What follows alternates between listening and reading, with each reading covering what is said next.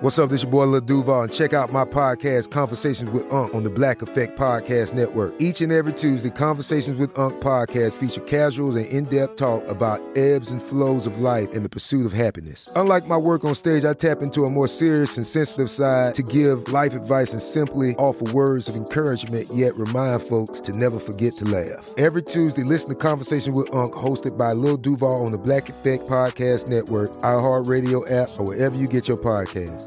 Presented by AT&T. Connecting changes everything.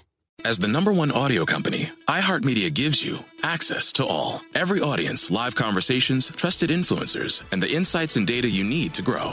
iHeartMedia is your access company. Go to iHeartResults.com for more. Check the back seat. Check the back seat. All right, come here. Check the back seat. Gets in your head, right? Good. Because every year, dozens of children are forgotten in the backseat of a car by a parent or caregiver. All never thought it could happen to them. But with changes in routines, distractions, or a sleeping child, it can happen to anyone. Parked cars get hot, fast, and can be deadly. So get it in your head. Check the back seat. A message from NHTSA and the Ad Council.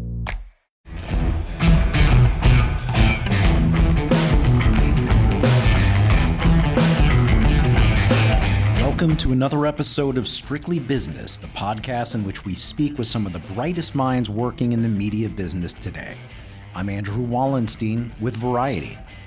This week, a special doubleheader edition of the pod. That's right, we're giving you two great back-to-back interviews that were recorded on September 15th at Variety's Entertainment and Technology Summit in Los Angeles, presented by City National Bank. First, a rare one-on-one with the chairman of Disney Media and Entertainment Distribution, Kareem Daniel.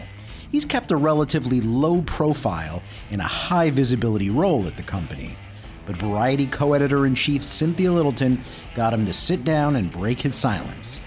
And after that, I spent time with an industry veteran who doesn't know from silence, Blumhouse founder Jason Blum. He's not only one of Hollywood's most successful producers, but one of its most candid ones to boot. He and his company's new president, Abhijay Prakash, opened up about the current state of movies and profit participation. Strictly Business will be back in just a moment. Snakes, zombies, sharks, heights, speaking in public. The list of fears is endless. But while you're clutching your blanket in the dark, wondering if that sound in the hall was actually a footstep, the real danger is in your hand, when you're behind the wheel. And while you might think a great white shark is scary, what's really terrifying and even deadly is distracted driving. Eyes forward, don't drive distracted. Brought to you by NHTSA and the Ad Council. Hey, it's Zuko and Kayla from The Wake Up Call. Enjoy your podcast, and when you're done, don't forget about us. We have a radio show. We try to bring a smile to your face every morning. We also talk to some of the hottest country stars of today, and we like to share some good news with That's What I Like. Because Lord knows that's hard to find. When you're done podcasting your podcast, listen to us at 92.3 WCOL. Set your preset on your radio right now, and don't forget you can listen to us online on the iHeartRadio app.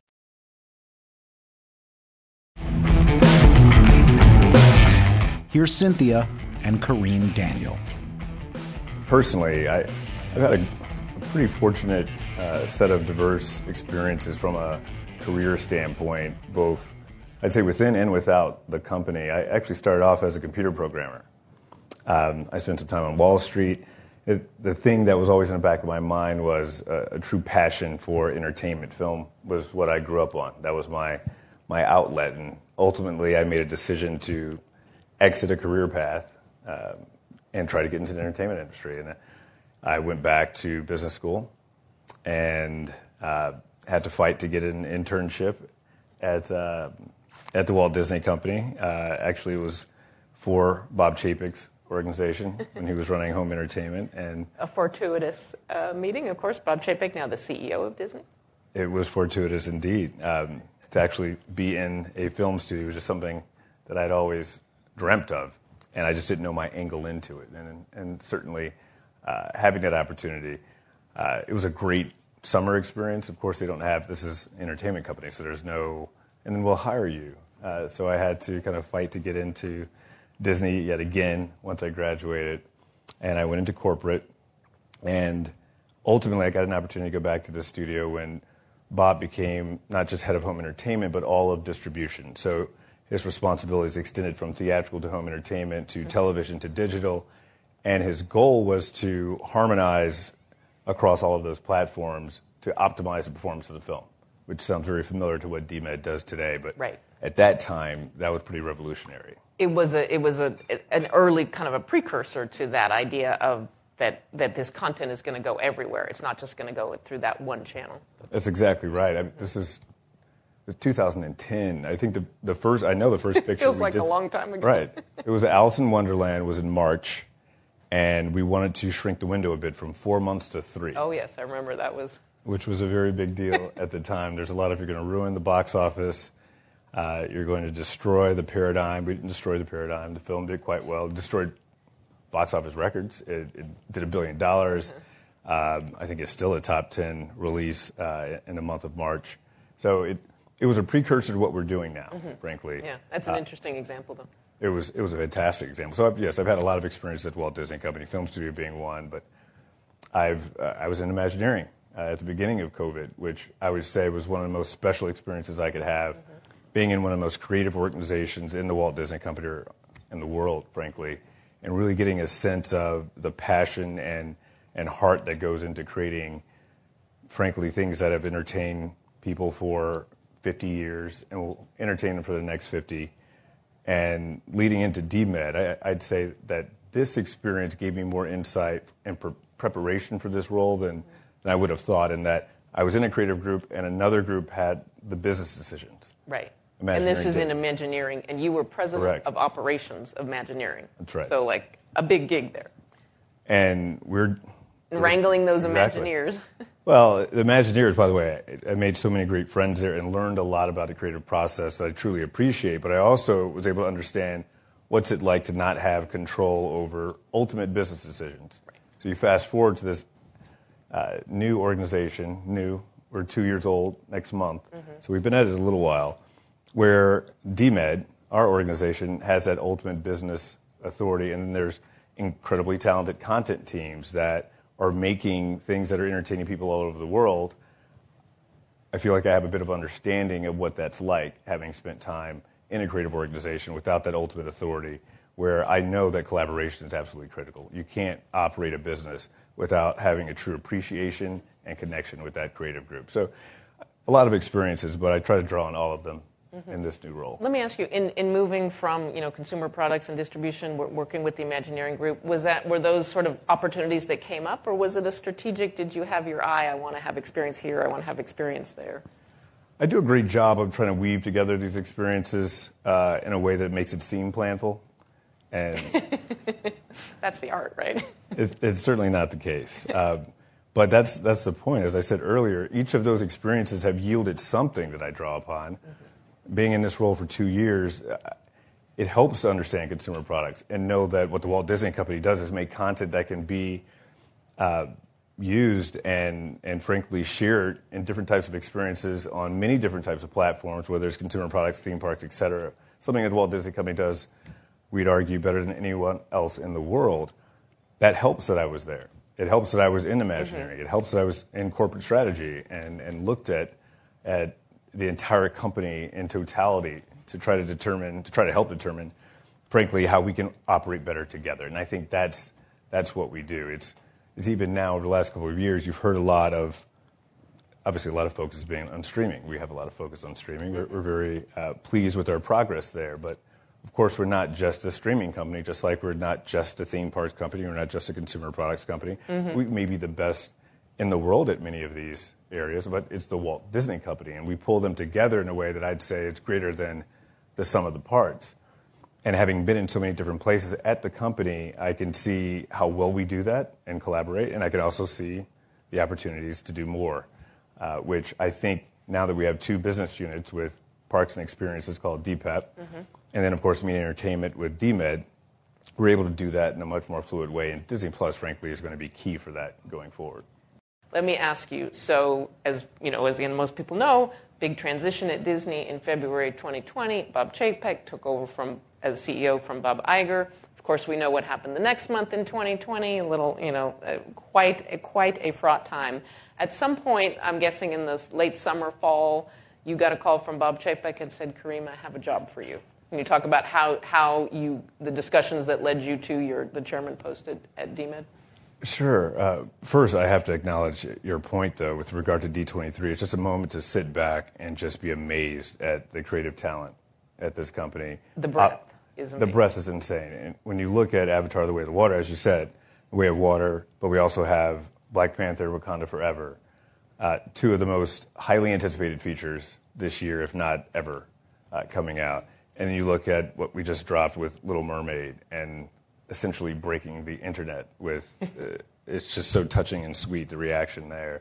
Tonight we've got Andor premiere. It's just so much happening right now that it gives you a moment of respite of, okay, we certainly have the most amazing content, and that makes our jobs that much easier. So I have to acknowledge that. I'm glad you brought it up. Mm-hmm. But when it comes to the creation of this position, I think ultimately the way we've thought about it is there's excellence in making, there's excellence in actual, more the business and running the P&L aspects of that can be separate. And we've done that to success elsewhere, as I mentioned, Imagineering. And when it comes down to it, DMED has two responsibilities. Fundamentally, it's looking at content investment and it's looking at distribution strategies. And it is in a situation where, and I know it's confusing because there's so many different companies with different paradigms. Fundamentally for us, we are tasked with looking at each and every platform, whether it's networks, theatrical, or streaming, and determining what growth we anticipate or we will expect of ourselves to generate. So it isn't that content creators create something and then we just figure out, okay, it should go here or there. It's much more planful, it's intentional, it's strategic, the way we look at it. So looking at each of those platforms, whether it's networks, theatrical, or streaming, what should the investment levels be? And based upon our knowledge of the consumer and what's resonating, we look on those platforms to determine what types of content would best drive that growth. We share that with our content partners, and of course they create at a level that no one else in the world does. And they generate the incredible content that those talented groups deliver to those platforms in a way that drives that growth. We may determine strategically to make changes when we have to. We have a flexible strategy, of course. The pandemic was a test of that flexibility, which we're pleased with what we learned during that period of time. But going forward, we believe in the theatrical market. We know what we're going to do there with regard to continuing. We're number one in a global box office 6 years in a row. We don't anticipate that changing anytime soon. We know what the theatrical marketplace can do, creating a cultural zeitgeist through features that then inevitably get played out across the entirety of the Walt Disney Company. And we're very set on how that's going to go in the future. And we're able to do things, though, that we weren't able to do 2 years ago. And I'll give you an example. When you think of something theatrically like Thor: Love and Thunder, great film, comes out, fantastic. Ultimately, it's going to go onto the service, meaning Disney+. Well, you also look at our networks group, which we manage as well, and you look at something like FX that has tremendous content on it, but it also has some third-party content. And they go out and they will get a film from perhaps another studio outside of the Walt Disney Company. Mm-hmm. We saw an opportunity to do this, where Thor: Love and Thunder, we have Thor, the first three films in the Thor franchise. Let's take those three films that are on Disney+, put them on FX in a way that gives Thor that much more exposure, yields benefit to the theatrical release of Love and Thunder, where you just get more Thor out there. We're not going to cannibalize one single subscriber on Disney+. In fact, across the bottom of that screen, when you're watching FX, Thor 1, 2, or 3, it says the rest of Thor, of this and the other two, and all of the Avengers more hammers are playing 24/7 on Disney+. That's harmonizing across our platforms in a way, frankly, we couldn't do in a different organizational structure. So that really epitomizes because everybody's incentives are aligned in the same way. And it's with one group actually being able to make those determinations, it helps. We have Handmaid's Tale Season 5 coming out. We just took Handmaid's Tale Season 1, Episode 1, and we put it on FX. And we saw Seasons 1 through 4 on Hulu got a significant lift just by putting it on FX. So on it helps FX. We put it on linear FX, and it popped the prior seasons 1 through 4 as people are seeing, oh, okay, episode 1, season 1, I want to see the rest of season 1, 2, 3, 4 in advance of 5 coming out. That's just the type of interplay that we have by actually managing all of these platforms, that it's truly hitting our stride now when we're able to do strategic things like that with tactical implementations that we're seeing resonate with consumers. And you can actually see like a linear airing Literally. Drives people to the digital. The numbers would be surprising. The pop that occurred on the Handmaid's Tale library on Hulu by airing that episode on FX. That's amazing. Let me ask so for a tough call, for a tough decision, you've had a show for 2 seasons, you've invested some in the show. The tough call, it's sort of on the bubble, as they used to say, about a season 3 renewal. Who makes the decision, we're not going to renew this? Or who makes the decision, you know what, there's something here, this is going to grow in season 4, we are going to renew that? Who makes those calls? Well, fortunately, we don't have a lot of examples to draw upon because the content teams are just creating some fantastic things. We weigh a lot of different factors in terms of whether we should go forward or not. And a lot of that does require faith in our content teams where you know your story arc, you know what is happening. Sometimes you'll have a season 1 where you know you have to get through certain things, establishing characters and a fundamental storyline, but you know where that's going in a second season, even if it's not performing that well in that first season or as well as we would like. You know what it's going to do in the second season, and it's going to yield benefit because that library will maintain. If we're talking on a streaming service, it'll be there. And that is something that we rely upon our content teams for, certainly. But ultimately, we do have the responsibility to drive the growth of these platforms. And if something is not performing, then we're going to have to make that call, as tough as it may be, that it's not working on the service. It is, and we're maniacally focused, of course, on hitting the profitability that we've established as a key goal in FY24, and we're confident we're going to hit that. I'm guessing Christine McCarthy has a countdown clock in her office. Christine McCarthy is the CFO of Disney. Absolutely. Christine and I are extremely aligned on a number of things, including hitting that profitability. So if we have to make those hard decisions at times, then we will. Is it fair to say it's a collaborative decision? It's a you conversation. It's a Dana Walden conversation. It's a Craig Erwick who runs Hulu's originals. It's a collaborative conversation. Literally everything we do at the Walt Disney Company is collaborative. I'll give you an example. My first week, we were working on a deal. Don't have to get into the details about it. And the team was presenting it out, and I just asked, "What does content team X think about it?" And the answer was, "Not sure. We haven't asked." And I immediately called the head of that content team and asked. I understand where that responsibility now resides. But the idea that we would not ask for the opinion of a colleague that had previously had that responsibility is not how we operate DMED, fundamentally. And I'm glad it happened early, and I'm glad it set a tone for how we've operated for the last 2 years. Interesting. Let's talk a bit about, of course, streaming has been the only topic of conversation in media for some years now. It kicked off, I think, by Disney going for it with Disney Plus. Let's talk a little bit. Our time is flying by here, but let's talk about the linear side of the Disney TV universe, which is box office and TV. That is what, and parks, of course. Yeah. But I mean, television is such an engine of the channels, the traditional cable channels, ESPN, the Disney channels, its spin-offs, Freeform. There's a sense that the linear world is the melting ice cube. That is, it's still a big generator of earnings and profits, but it is a melting ice cube, and that's why the big investment in streaming.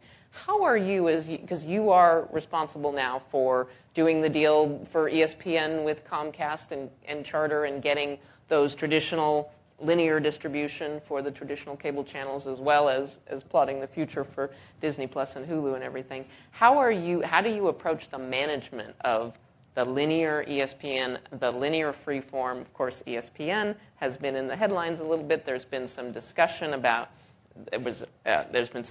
should Disney sell it or spin it off. Bob Chapek spoke back to those suggestions. Thank you very much. I'd like to keep ESPN. But can you talk about, so I'm not asking you to comment on that, I know, but can you talk about how you are managing those assets, and do you? I mean, is it fair to say they are melting ice cubes, and it's a managing the melt, or do you see that we are overestimating the decline there? Well, I often think looking at industries is important, but if you look at historically what the Walt Disney Company has done, that we have exceeded and perhaps even led those industries despite the fundamentals that may occur in the industries in which we participate. And what I mean by that is, you mentioned ESPN. It's the number one cable network, again, 5 years in a row. ABC, number one primetime entertainment, 3 years in a row. I can keep going. There's a lot here, going to Freeform, FX, and so forth. We continue to perform well in those areas. That said, streaming is a massive part of our future, and our job at DMED is to balance across networks and streaming and theatrical. That means we know what the growth we want to achieve in networks, we know we want to achieve in box office, and we invest appropriately. And again, the content teams are creating amazing content against that. And it's not a one or the other type situation. I won't give out specific stats, but look at something like The Old Man that actually debuted on FX, the linear channel. The Jeff Bridges drama. Which is fantastic. Terrific vehicle for him. And I couldn't be more excited about what that is going to look like in the future for The Old Man, or what's that's going to look like. And we were talking about the Emmys backstage. I think that's a fantastic show. Its viewership on the linear FX, of course, at midnight it goes on to Hulu, the streaming service, is non-cannibalistic. So we're actually reaching more audiences or more parts of the audience than we otherwise would have with just a streaming or a linear component. And that's the criticality of DMED, is that we're able to look across all of these platforms, not at the expense of another one, right?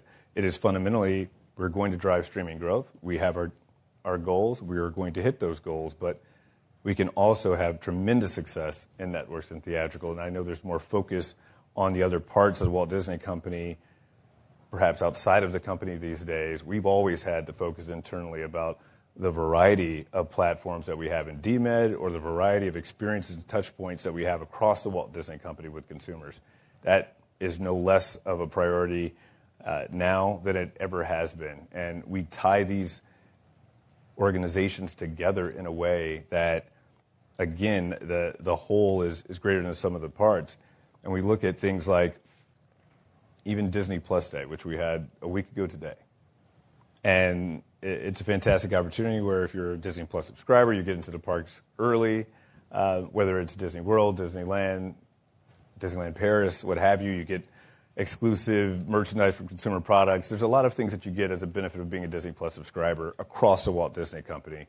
And it seems like just one day, the things that we're doing along these lines are fundamentally what we want to provide every day to those that are within the Disney family, to the degree that they opt in and want to participate across all of these different venues. We can enhance each of those experiences. I mentioned the parks earlier. If you go to a park and you have a meet and greet with the princess, I'd argue that's probably the best park and the best meet and greet that you can have in the industry.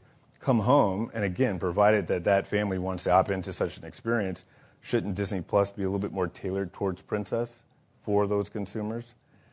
That's something that we can do. And again, I've spent time working on some of these rides that I know are built on game engines, and they could be more responsive and dynamic with regard to what types of stories are serving up to you.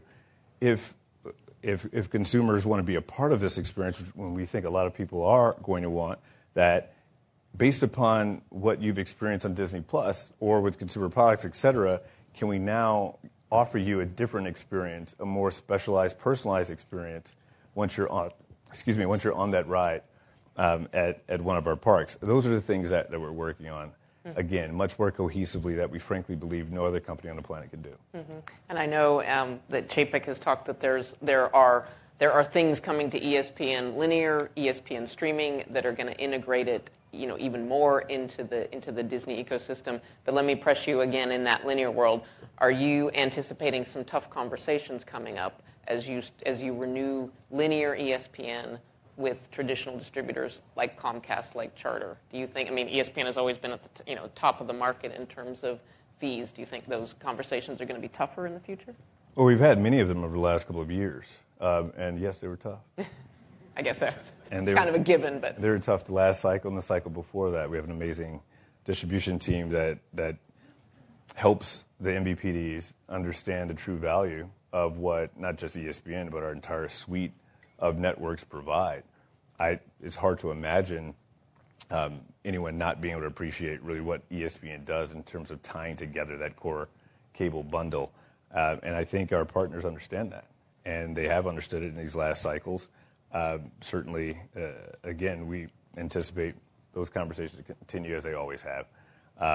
But what we've learned from our partners is that they understand the same thing that we see with our consumers is the true value of ESPN to that bundle. And we continue to yield incredible value out of it, not just specifically as it accrues to ESPN, but the entirety of our cable networks as well. Mm-hmm. Yes, our time is running short. I want to ask you about Hulu, because there's a lot in the world about Hulu. I want to ask you specifically about Hulu Live, that service, which is basically a digital MVPD. Let me ask you a skeptical question. Is that a real business for you, or is that an add-on that Hulu offers to some consumers? But the bulk of your Hulu now stands at 46.2 total subscribers, and of those, 4 million take the Hulu Live channel package. It's been flat the last couple of quarters in terms of that growth in that area. Is that something that you think can grow, or do you think that is something that is a value added, but that's not a growth area for Hulu? Well, we certainly believe in Hulu Live as a product, and we also believe, again, anything that we do is we believe in its own right, but also the value that it yields to the rest of the company. And with our last price increase for Hulu Live, we enabled all of those subscribers to also get the Disney bundle. That is a significant benefit, of course, to our streaming services as well. Again, it's all about looking at every touch point, optimizing that, and we are doing that with Hulu Live, making that experience better and better. But we're also able to leverage that for the rest of the company. And that's, frankly, something we just do quite well. And we have found ways to do that even with Hulu Live. So we believe in that business in its own right, as well as for the benefits that accrue to the rest of our company as well. Is that Disney bundle, is that a growth engine in and of itself? Are you finding more people that come to you come in for the bundle rather than one of the services? The bundle is, if I'm not mistaken, Disney Plus, Hulu, and ESPN Plus at this moment. Correct. And there's a lot of talk about fundamentally, there's so many different services. Well, that's what we're able to provide to consumers, one cohesive solution where you have the premium general entertainment with Hulu in the U.S., and I would challenge anyone who's got better content on a platform than Hulu right now, whether it's The Bear, The Patient, Prey, Dropout, Dopesick. You just keep going, and I know what the slate looks like as well, so I know we will keep going. You add that to the best branded platform out there from a streaming perspective with Disney Plus, and the number one sports streaming service out there with ESPN Plus. We are providing a cohesive solution for families of all different types of demographics and sizes and interests. And that's what the Disney bundle provides. And we have found the more that we get consumers to actually experience this bundle, the more likely that they're to stay and remain in our ecosystem, meaning our churn goes down significantly. We have great churn numbers that we're pleased with on Disney Plus or Hulu or ESPN Plus. But when you have all three and you can actually have the totality of what we have to offer from a streaming standpoint, consumers have found tremendous value in that, and they stay around even longer. So yes, we want more people to adopt the Disney bundle, and we're happy with that progress as well. Mm-hmm. Can you give us a sense, though, like in recent months, do you have more people come in the door just for Disney Plus, or are you finding a lot of uptake on the bundle? I would say each individual platform continues to grow at pace. The bundle, there's two ways. Either you come in for the bundle, and we've been pleased with that uptake, but once you're in one of them, we have the ability to, of course, cross-sell and get you into the bundle as well. So having those a la cartes have helped be on-ramps into the bundle. So we approach it mirrored ways, and that's just in the U.S. When you look at our content offerings in a place like EMEA, because this is obviously global set of initiatives, our general entertainment content, the same premium content, The Bear, The Patient, Prey, and so forth, resides on Disney Plus in Europe, and that we've seen how that impacts engagement being a great barometer for churn, it is tremendous what that has done in EMEA, and that's our solution there. The Disney bundle is what we're doing in the U.S., and we're quite pleased with that as well. So we try to tailor, again, having a flexible strategy allows us to tailor according to the needs in any particular region, and having the combination of our general entertainment and our branded, plus, frankly, in the U.S., our sports, we believe it's just the best, not just offering, but it's the best value that's out there in any streaming landscape that we've contemplated. So that is what we focused on. But again, each individual service continues to perform as well. We're going to take a quick commercial break, but when we return, we've got a second interview with the top executives at Hollywood's Masters of Horror, Blumhouse. Let's take a moment to breathe. Deep inhale. Extend your spine. Remain focused on what you're doing. If safe to do so, exhale slowly, leaning to one side. Inhale back to center. If safe to do so, exhale slowly to the opposite side. Find mental health resources at loveyourmindtoday.org. This message is brought to you by the Huntsman Mental Health Institute and the Ed Council. It's The Breakfast Club, the world's most dangerous morning show. Hey! Angela Yee is kind of like the big sister that always pokes you in the forehead. That's not how it goes? That's not how anything goes. Envy's really like a robot. One of the best DJs ever. Believe that. Charlamagne is the wild card. And I'm about to give somebody the credit they deserve for being stupid. I know that's right. What is wrong with you? Oh. Listen to The Breakfast Club weekday mornings from 6 to 10 on 106.7 The Beat, Columbus's real hip-hop and R&B.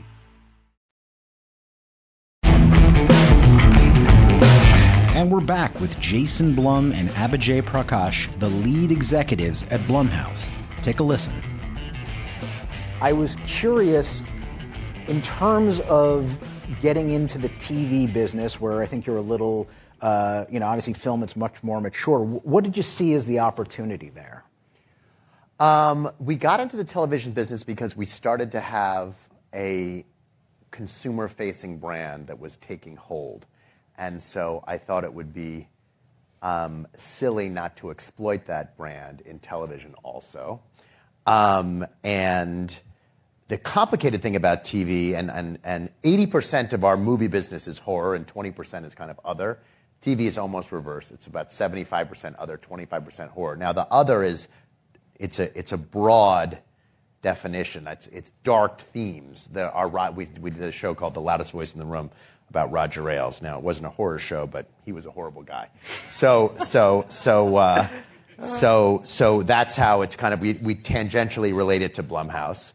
The complicated thing for us in our television business is that the DNA of our company is that we work on commission. We don't get fees. That's just so built into our process on the movie side. We don't get a producing fee. We get a piece of the profits. The more successful we are, the bigger that piece is. And I, as a business person, producer, entrepreneur, am much more comfortable in that model. I'm much more comfortable going to someone and getting a big check if I'm not getting a piece of the check. If I'm saying to the person, I love this, pay for it, I'm not going to make any money until you do, or until this show does. And I think the complicated thing is that the TV business just doesn't work that. You can beg all you want to work for nothing and get paid in success, and they won't do that. You know, everyone gets paid up front, and you negotiate for as much as you can up front before you make the thing that you're making. And I spiritually find that complicated. Well, let's get into that, because that's, a big issue in the industry, perhaps the biggest. You've written a New York Times op-ed about this. In the streaming age, just to explain to everyone, make sure we all understand, it works on a cost-plus model. All of the streamers, starting with Netflix, but it kind of went to all of them in time, started paying in a way where you would cover the cost of production and get a nice, healthy premium on top of that, maybe 10, 20%. But you're basically signing away all your rights in the process. You just mentioned you want to come at it a completely different way. How are you able to function in this world where basically all the buyers, the biggest buyers in town, want to do different business a lot differently than you do? Well, like I say, I function, but it's hard. If you think about what you just said, cost plus, they're basically telling the producer to make the show as expensive as it possibly can be, because the more the show costs, the more you're going to get paid. That is crazy. It's just insane. And it's also, to Abijay's point, like when your whole other company is built on, I got the thing as low as I possibly could, so the profit is as big as possible, so your piece of that profit is as big as possible. You just have to take a whole nother thinking to, like, every producer, whether they admit this or not, they do the same thing. They do their show, they do their budget is whatever it is, then they say, how much do we actually think we can get from these guys? Add that much and submit it. And the content business across movies and TV, for 100 years, as much data as you have, as good as you think you are at doing the job of picking, no one has ever picked even close to 50%. So 50%, usually 50 to 60% of what you make is not super profitable. And if you're paying everyone up front, you're acting as if almost everything you're doing is profitable. So I think, like my article said, I think it's a challenge system, and I hope one day we'll change it. Well, it still exists in movies. Yes. And I hope one day TV will go back to sharing and making shows that are less expensive. Hope is a nice thing. Abijay, what steps can a company like yourself take to effectuate change and get the kind of models that you want? Perhaps there's signs already that these changes are happening, because clearly we're seeing voices like Jason's, others people out there who are, making the call as well. Yeah. Is there any hope?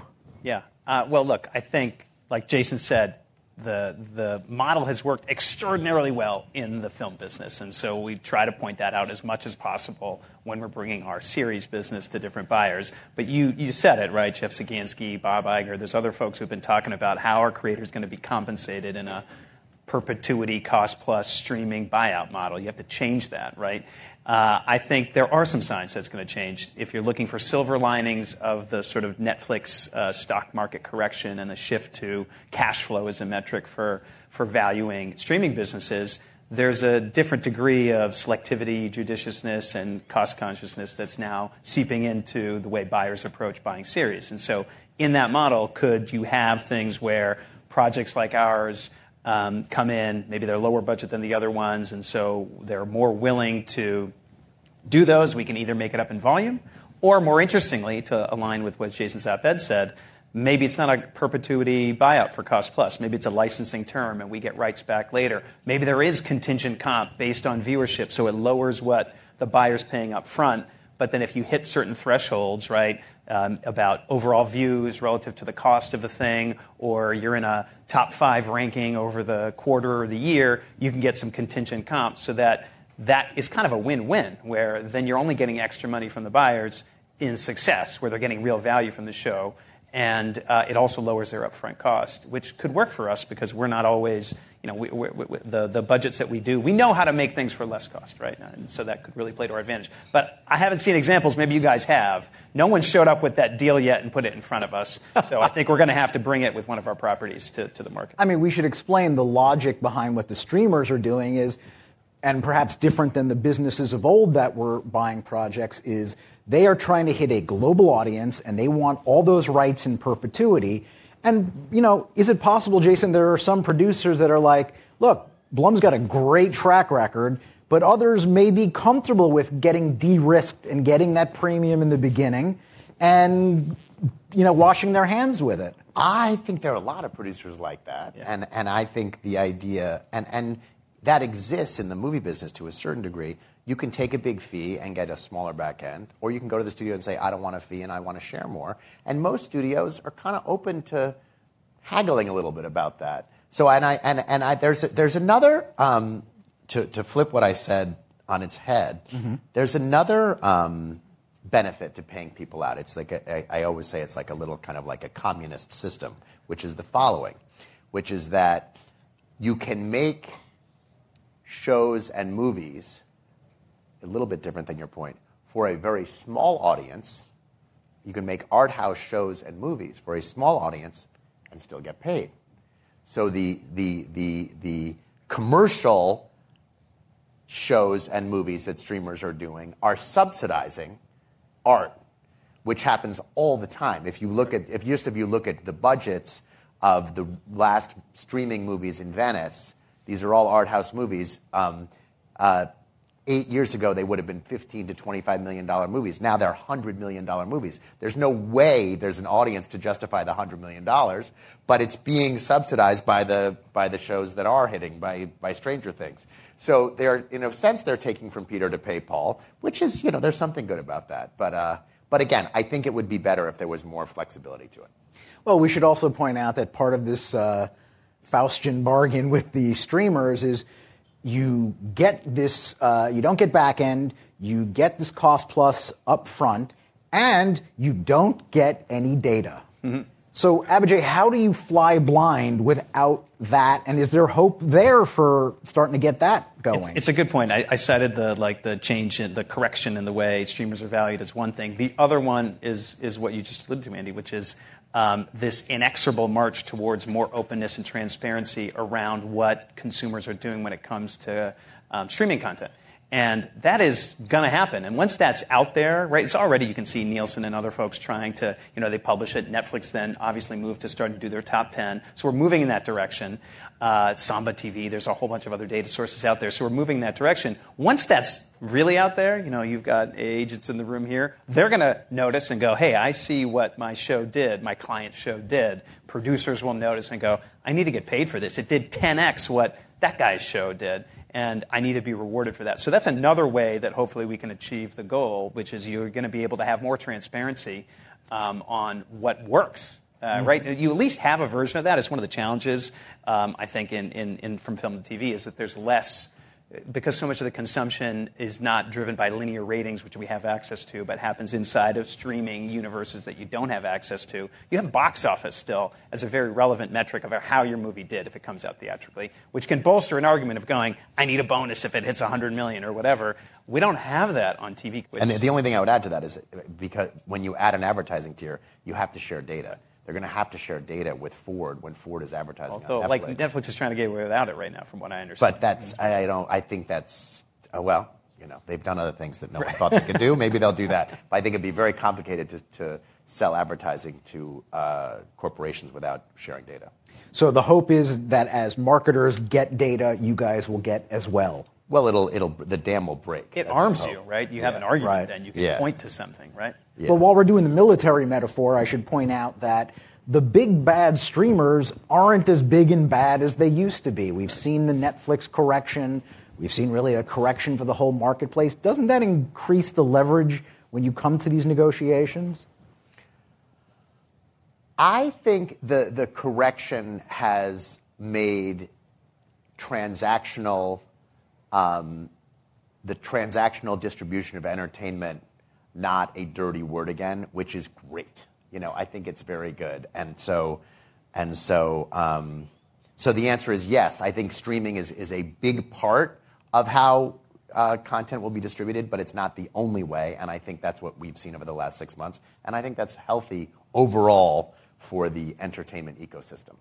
We should point out you're not exactly a profit participation purist in the sense you have done these premium deals. Not at all. Great deal with NBC Universal for a reboot of The Exorcist with 3 different movies, $400 million. So you're not above taking this upfront dollar. No, not at all. And I you know what? I was thinking about this. I'm going to try it out, man. You'll see if you go for it. You can tell me if you think I'm you're comfortable with full of shit. Yeah. So here's how I look at that. Like, I think rich people, including me, should pay more taxes, right? But I'm not. And then some people say, well, just give the government more money. Well, a little extra money from me is not going to move the needle on the government. So I'm not going to voluntarily give the government more money because I think rich people should pay more taxes, but I would be very happy if all upper income people, including myself, paid more, right? But I'm not going to, so the idea that this system exists, I'm going to work within the system, but I wish the system was different. Now, do you think that's a fair comparison? Do you think that's fair or I didn't know where you were going. Do you think that's fair or not? I understand. Does that work for you? Yes, that you Does that work live within for the you or system, no? and you have to do what's best You for. think I'm still a hypocrite? You could tell me. I think there's some hypocrisy there, but I'm not calling you a hypocrite. Look, it's business. You know, one last question on this front. Chef Sagansky has said that you guys should be like petitioning the DOJ and Congress. Is that where this is going to end up? Boy, I don't know about that.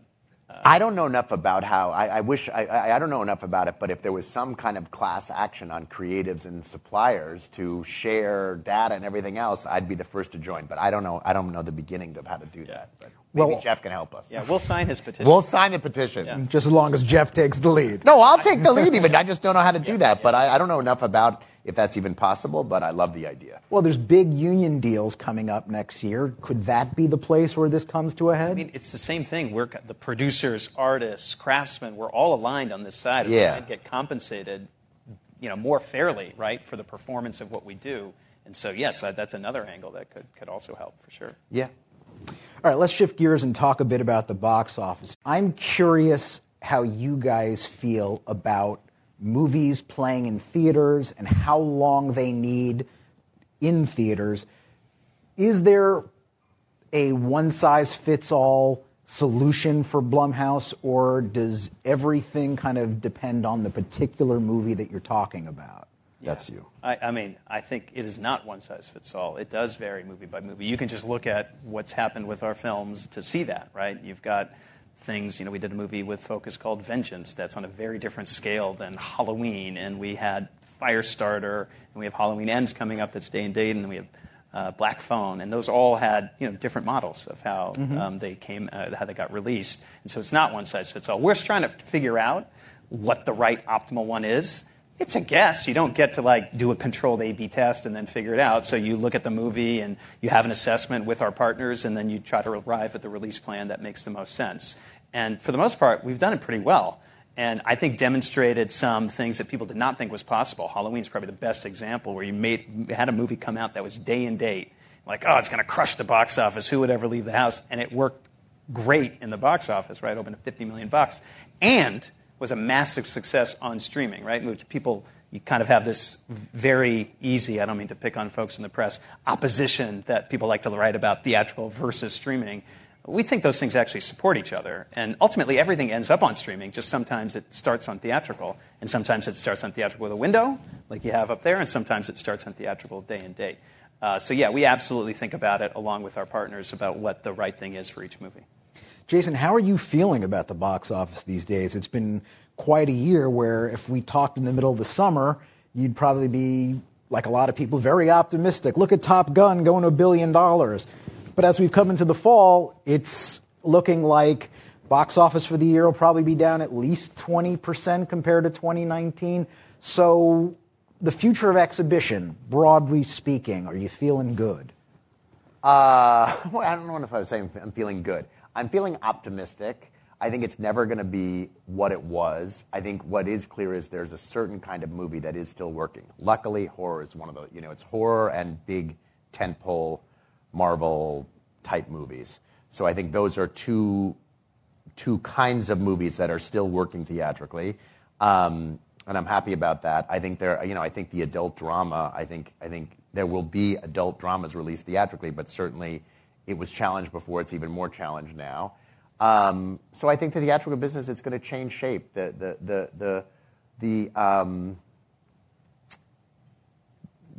With my friends in exhibition aside for a second, the actual health of the motion picture business is excellent right now because the press doesn't report on this well. No offense.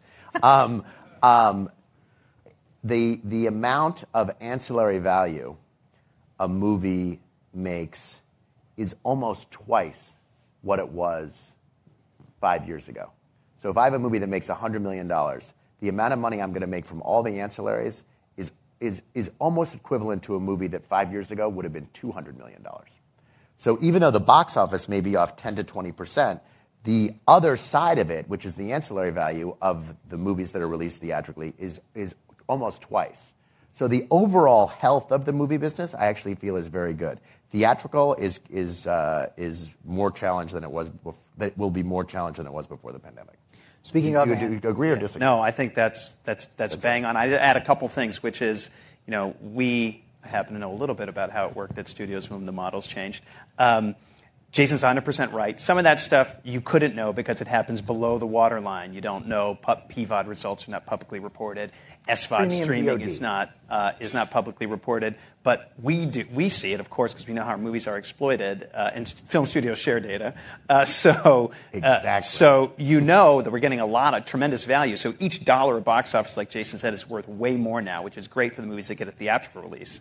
On top of that, we have not increased, or the studios haven't increased how much they spend on marketing, right? So not only are you getting that return, and you've added windows that are earlier, to your slide's point, that don't require extra marketing. So the marketing's basically stayed flat. It's spread out a little bit differently, and so you've got no real increase in the cost side. You've got much more revenue coming in on the revenue side, even if it's not all in box office, it's happening below, which can absorb any reduction in theatrical pain. And then the last thing I'd say is there's still an active alternative way of monetizing these movies now via streaming, right? Think about where we were 3-4 years ago. Like big giant movies have debuted on streaming between Netflix and Amazon, and what Sony and Paramount did with their slates, and Peacock and Disney Plus. And so now you have an alternative outlet that is much more robust for big theatrical quality motion pictures that get sold to streaming. So if you put all that together in the movie studio, you go like, all right, the theatrical first release business has greater health to it because of the way economics have changed. And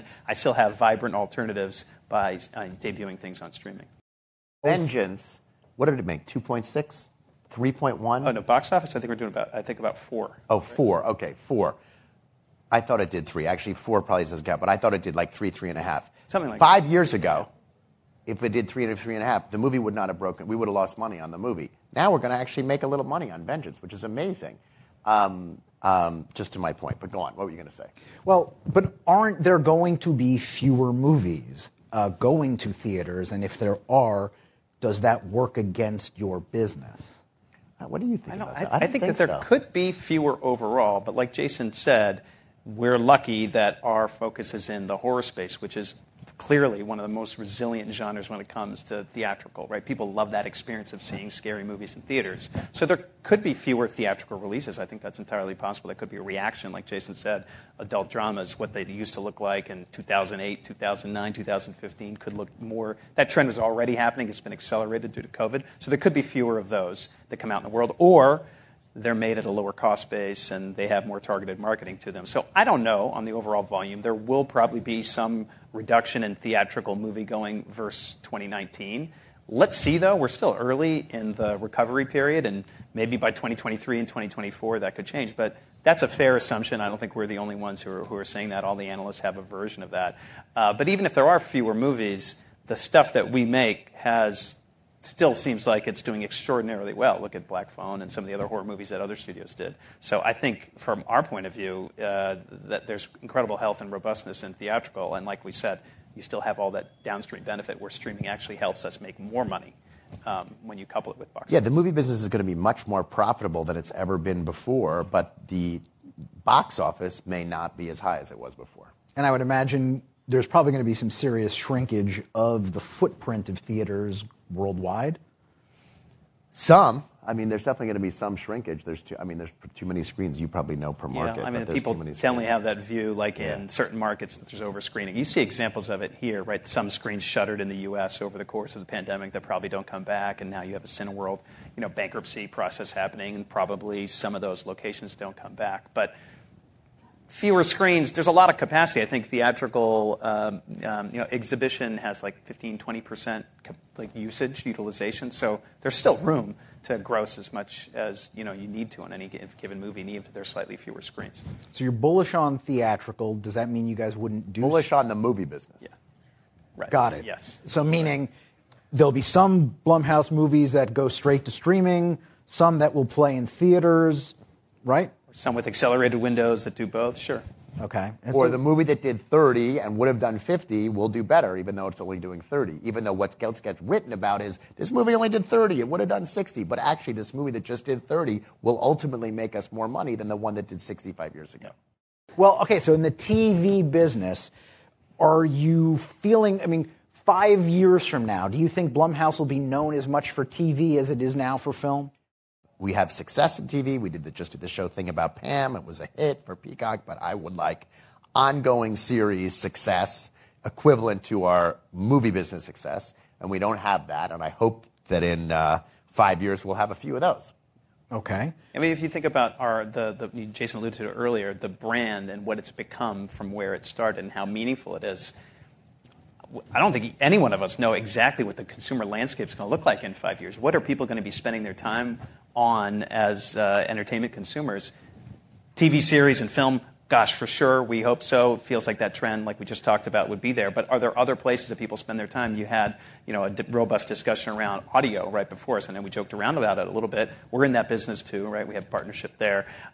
If that's where consumers are spending more time, we can lean into that. And there's relevance for what we do, storytelling in the genre space that could extend into other formats, right? We are a big part of Universal's Halloween Horror Nights experience, right? So it's a live location-based experience. Maybe there's a lot more that's there. And I don't know if you guys have talked all about the metaverse. If the metaverse starts writing checks for storytellers and then anybody who's a fan of Blumhouse, and we happily will create content in that space too. So I think we're open to taking what's been created with this brand, this connection we have with consumers, and the passion for storytelling in that space that we've got, and extending into other areas. Certainly TV is the realm that we're in right now that we want to grow.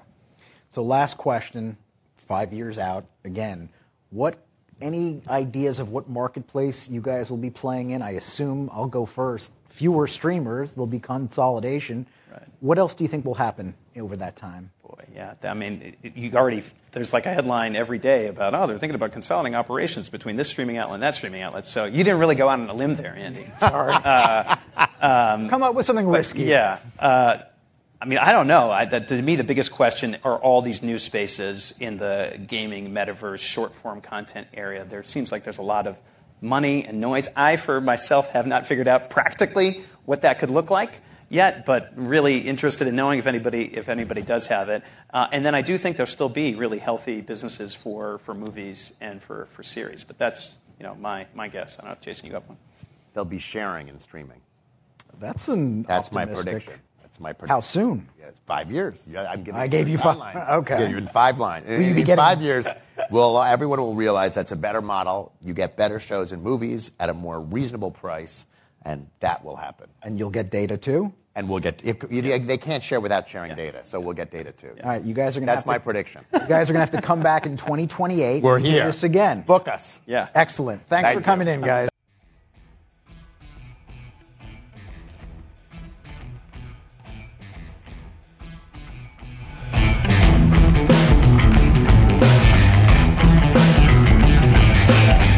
This has been another episode of Strictly Business. Tune in next week for another helping of scintillating conversation with media movers and shakers. And please make sure you subscribe to the podcast to hear future episodes. Also, leave a review in Apple Podcasts and let us know how we're doing.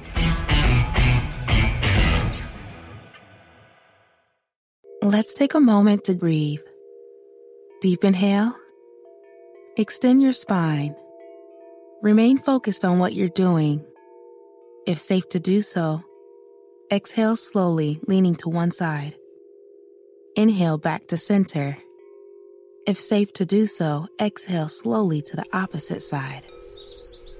Find mental health resources at loveyourmindtoday.org. This message is brought to you by the Huntsman Mental Health Institute and the Ad Council.